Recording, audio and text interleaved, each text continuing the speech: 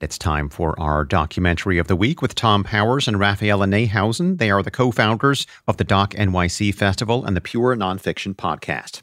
Raffaella has this week's pick. The U.S. and the Holocaust is a three-part series focusing on the World War II era when European Jews sought to escape Nazism by emigrating to America. Historian Peter Hayes explains that many were turned away. We all tend to think of the United States as this country with the Statue of Liberty poem, "Give me you're tired, you're poor." But in fact, exclusion of people and shutting them out has been as American as apple pie. Filmmakers Ken Burns, Lynn Novick, and Sarah Botstein explore how America's anti-immigrant feelings sharply increased in the 1930s. In hindsight, some people blame President Roosevelt for not accepting more Jews.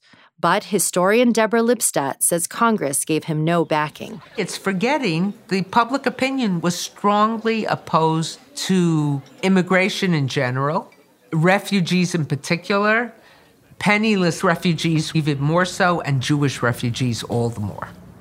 It's on a lot of people. It's on everyone. In 1941, Joseph Hilsenroth and his sister were among a group of Jewish children who fled Nazi-occupied France on a boat to New York. He describes what it meant to see the Statue of Liberty. I realized that I didn't have to worry about getting killed, which was part of your being, and that you're going to be able to live and grow old and have a life. This history resonates strongly today as America grapples with how to process a new generation of desperate refugees.